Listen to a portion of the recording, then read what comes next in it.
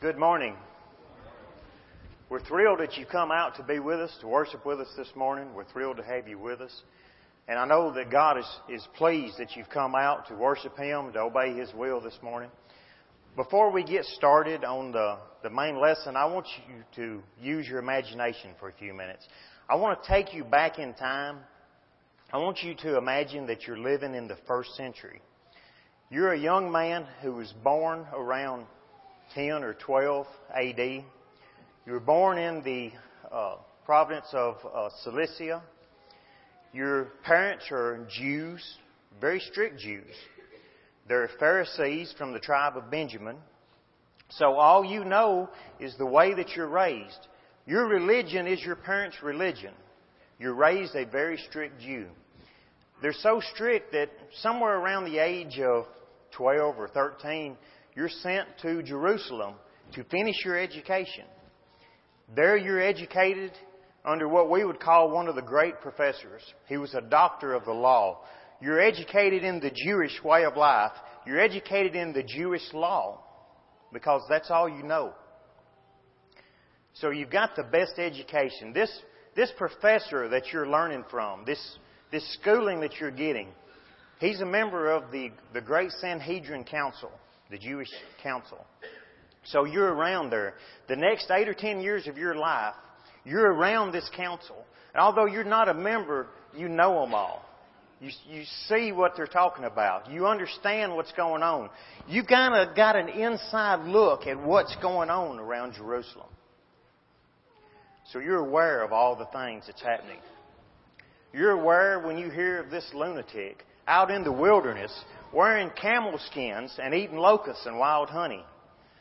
And you're aware when he's beheaded. You hear of another one that comes forward and this guy claims to be the Christ, the Son of God.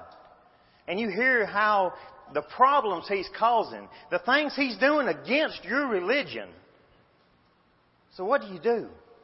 What do you do to protect your religion? You're still a young man. What can you do? Well, the Jews do what they usually do in cases like this. They put Him to death. They crucified the Christ.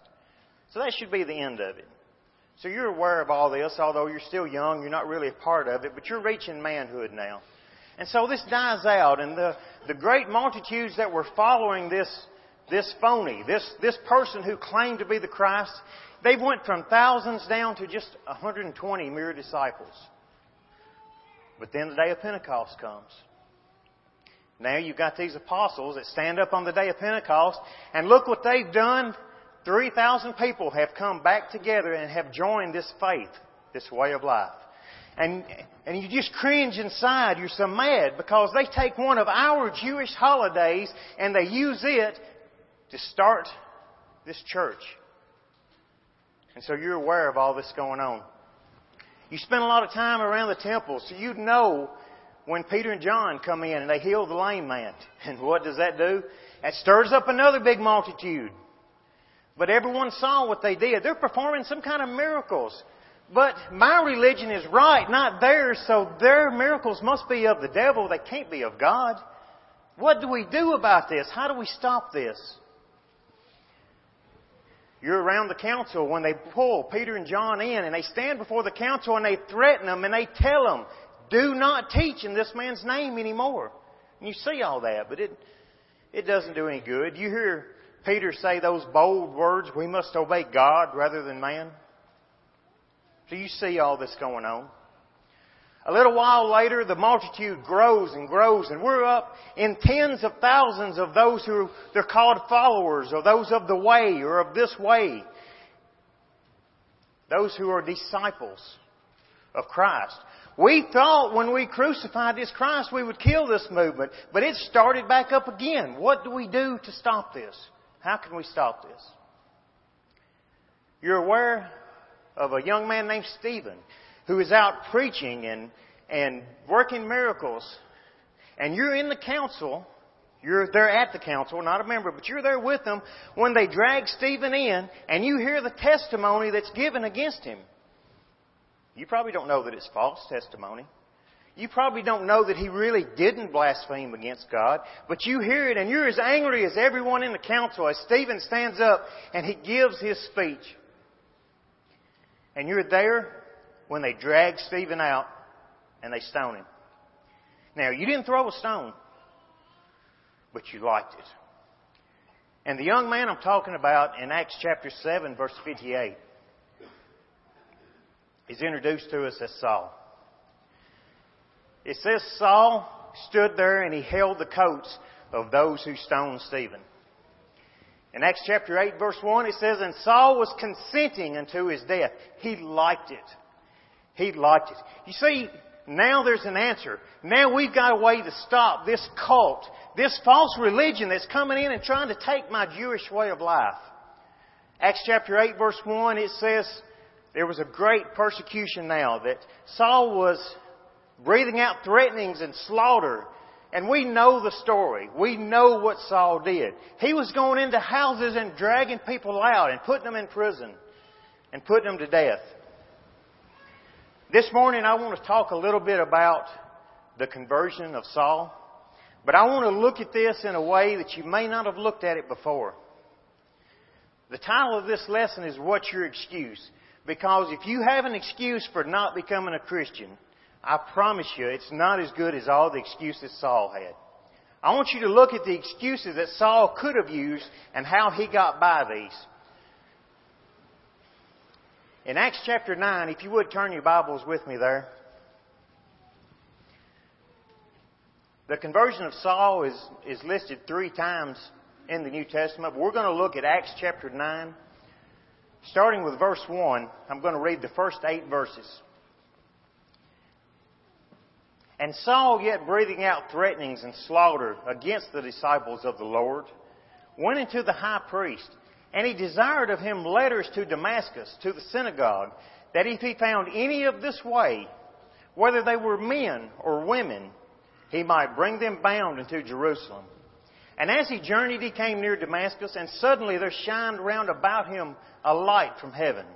And he fell to the earth. And he heard a voice saying unto him, Saul, Saul, why persecutest thou me? It is hard for thee to kick against the pricks. And he, trembling and astonished, said, Lord, what wilt thou have me to do? And the Lord said unto him, Arise and go into the city, and it shall be told thee what thou must do. And the men which journeyed with him stood speechless, hearing a voice, but seeing no man. And Saul arose from the earth, and when his eyes were opened, he saw no man. But they led him by the hand and brought him into Damascus. Saul, ancestrally, was a Jew. That was his parents' religion. That was the religion that he was brought up in. He had the best education you could possibly have from Gamaliel. He was a Pharisee, the strictest sect of the religions. But the church he persecuted, he was converted to a Christian, and he dedicated his life to Christ. So the first point is, ancestry means nothing in spiritual matters. The religion of my parents means nothing in spiritual matters.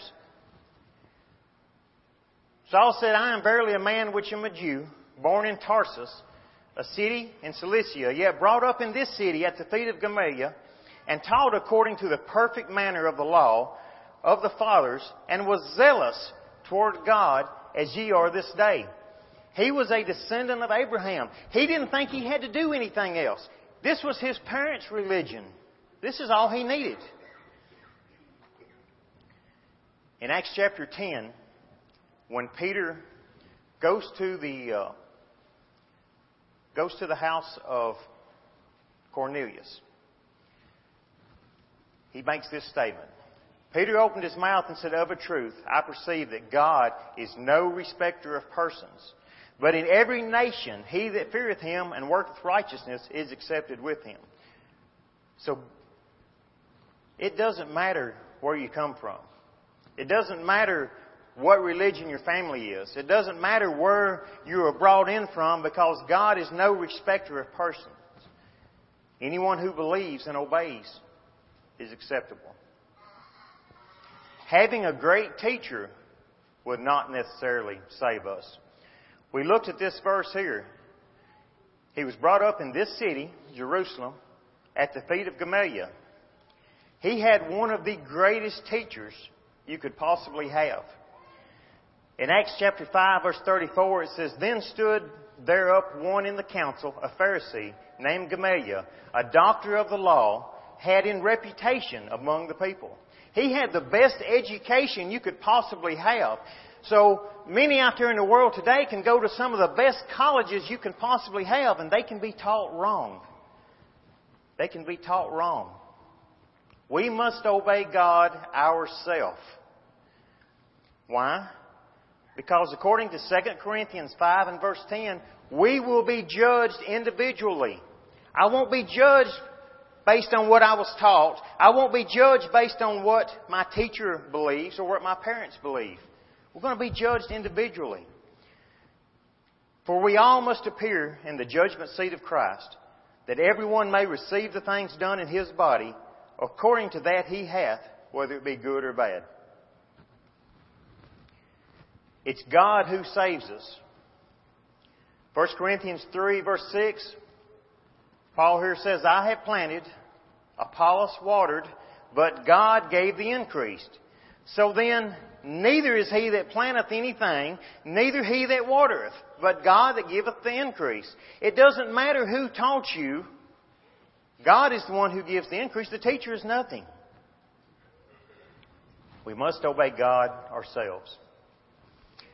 Being religious and sincere will not save us. That is not enough to save us. Again,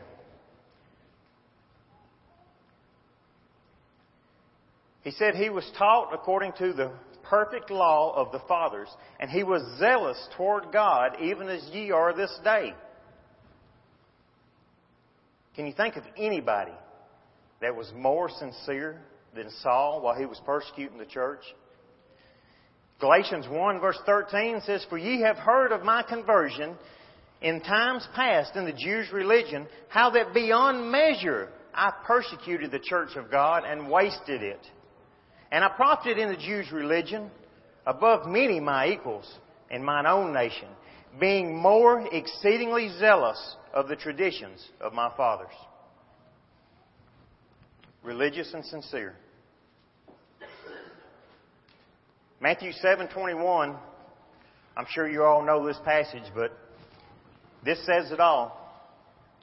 "Not every one that saith unto me, Lord, Lord, shall enter into the kingdom of heaven, but he that doeth the will of my Father which is in heaven. Many will say to me in that day, Lord, have we not prophesied in thy name? Have we not cast out devils?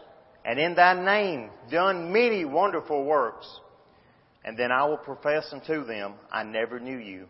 Depart from me, ye that work iniquity." Paul was zealous, but he was busy persecuting Christians.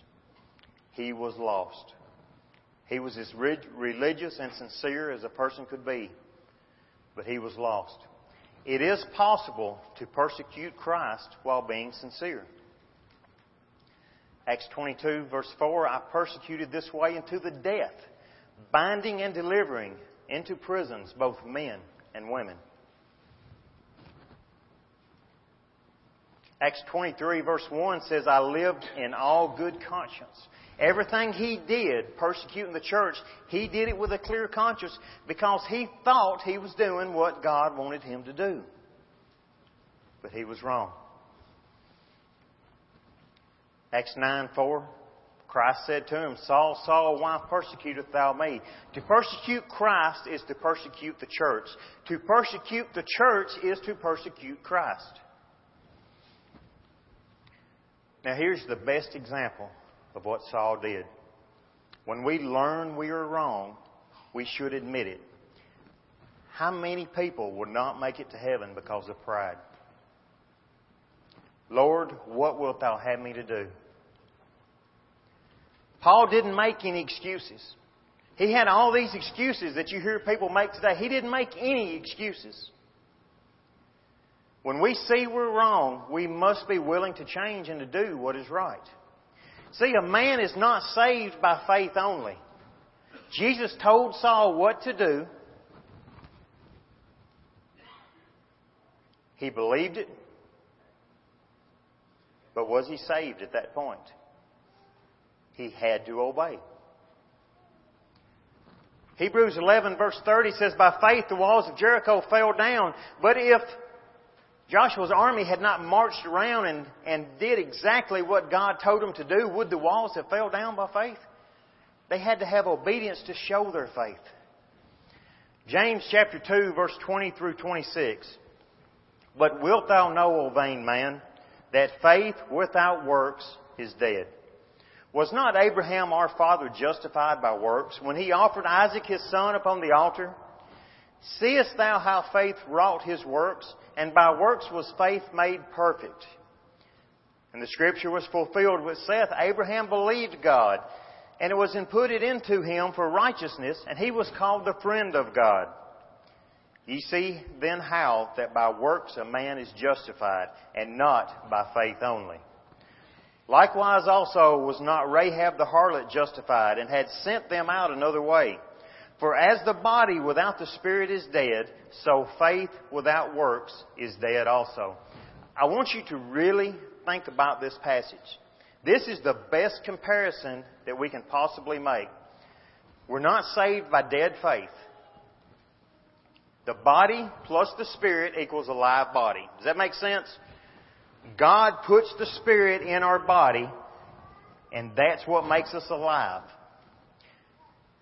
The body without the spirit is a dead body. When God takes the spirit, when the spirit leaves the body, it is a dead, empty vessel. Faith with works is live faith. But when you take works away from faith, it's just like the body without the spirit. It is a dead, empty vessel. And brethren, we can't be saved by dead faith. Ye see how that by works a man is justified, and not by faith only.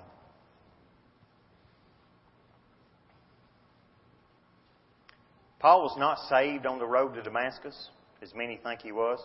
He was told to go into Damascus, and there it shall be told thee all things. He could not have been saved if he still had sin. So how was he saved? And we see that immersion is what brings one into the church.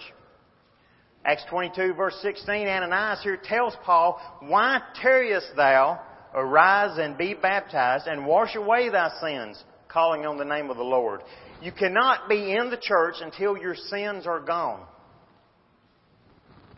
Where are our sins washed away? Acts 22:16, we've already looked at. 1 Peter 3:21. Here, Peter is making the comparison of the flood and how Noah and his family were saved by water. And in verse 21, he says, the like figure, whereunto even baptism does also save us. Not the putting away of the filth of the flesh, but the answer of a good conscience toward God by the resurrection of Jesus Christ.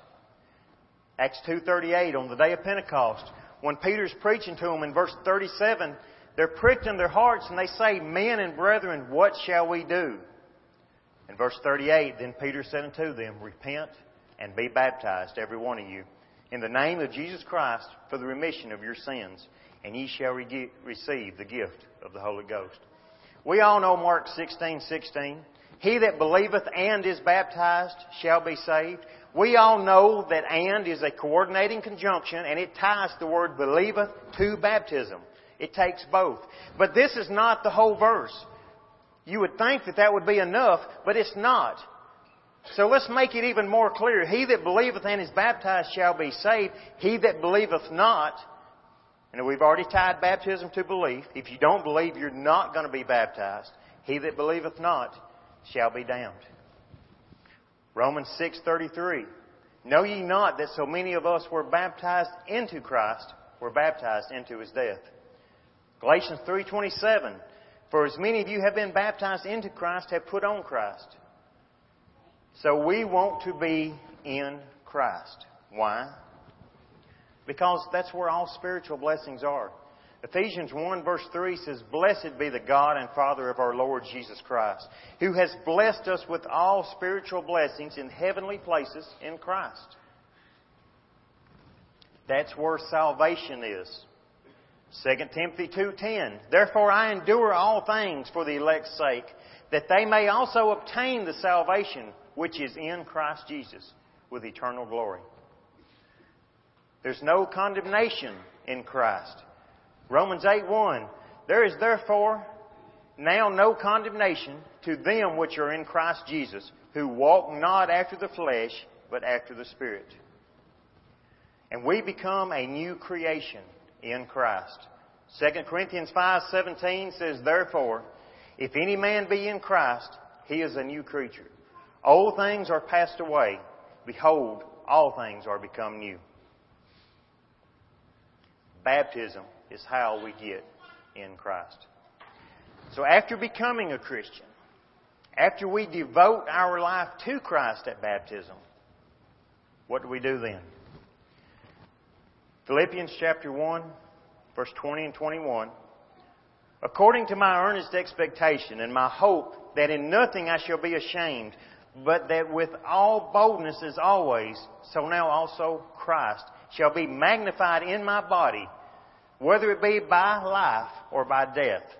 For to me to live and to die, for me to live is Christ, and to die is gain."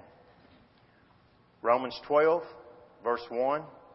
"I beseech you therefore, brethren, by the mercies of God, that ye present your bodies a living sacrifice, holy, acceptable unto God, which is your reasonable service." 2 Timothy 4:7, "I have fought the good fight. I have finished my course. I have kept the faith." Revelations 2, verse 10, "Fear none of those things which thou shalt suffer. Behold, the devil shall cast some of you into prison, that you may be tried, and you may have tribulation 10 days.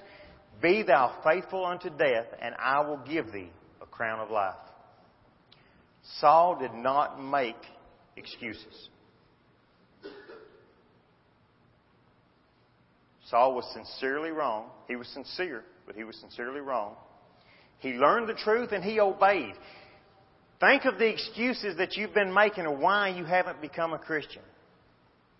Does anybody have any excuses better than what Saul had? He could have made all kinds of excuses, but he didn't. So here we have the best example. He learned what he needed to do. He learned he was wrong, and he obeyed the truth. Saul was an enemy of the church.